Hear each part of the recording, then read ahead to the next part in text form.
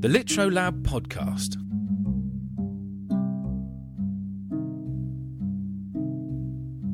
The crab. There is an animal which exists.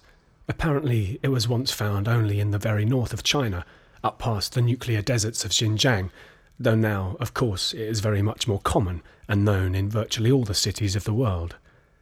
Like the foxes of England, it has expanded its domain, abandoned its natural habitat and become a willing emigrant to the cities, where now it has become an effortless transplant, perfectly situated to the apparently artificial environment in which it finds itself.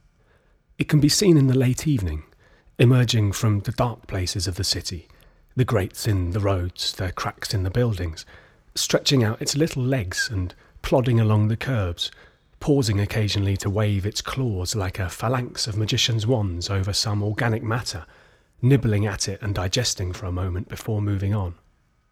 It is a kind of crab, something the size of the small fiddler crabs that live in such profusion along the mud banks of the Atlantic coast, that emerge from their holes and extend their segmented arms in the warm sunlight like ranks of tiny robotic automata, stretching out their shadows in the breeze and clambering over the backs of their fellows to clumsily batter each other with their pincer, instantly shivering away at the approach of a stranger.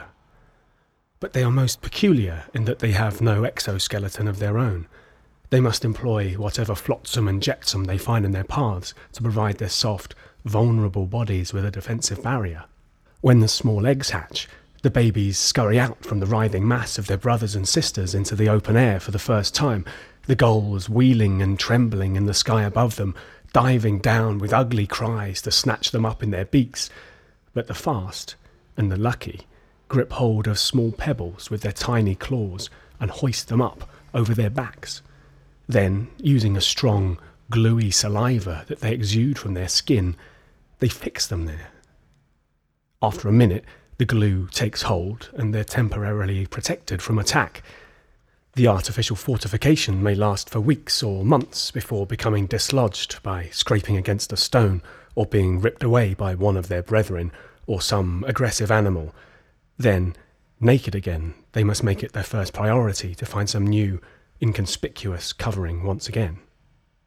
Since their emergence into the cities, they have found a wealth of materials with which to defend themselves, though, unfortunately, much of it seems unsuitable, more likely to draw the attention of predators than to deflect it.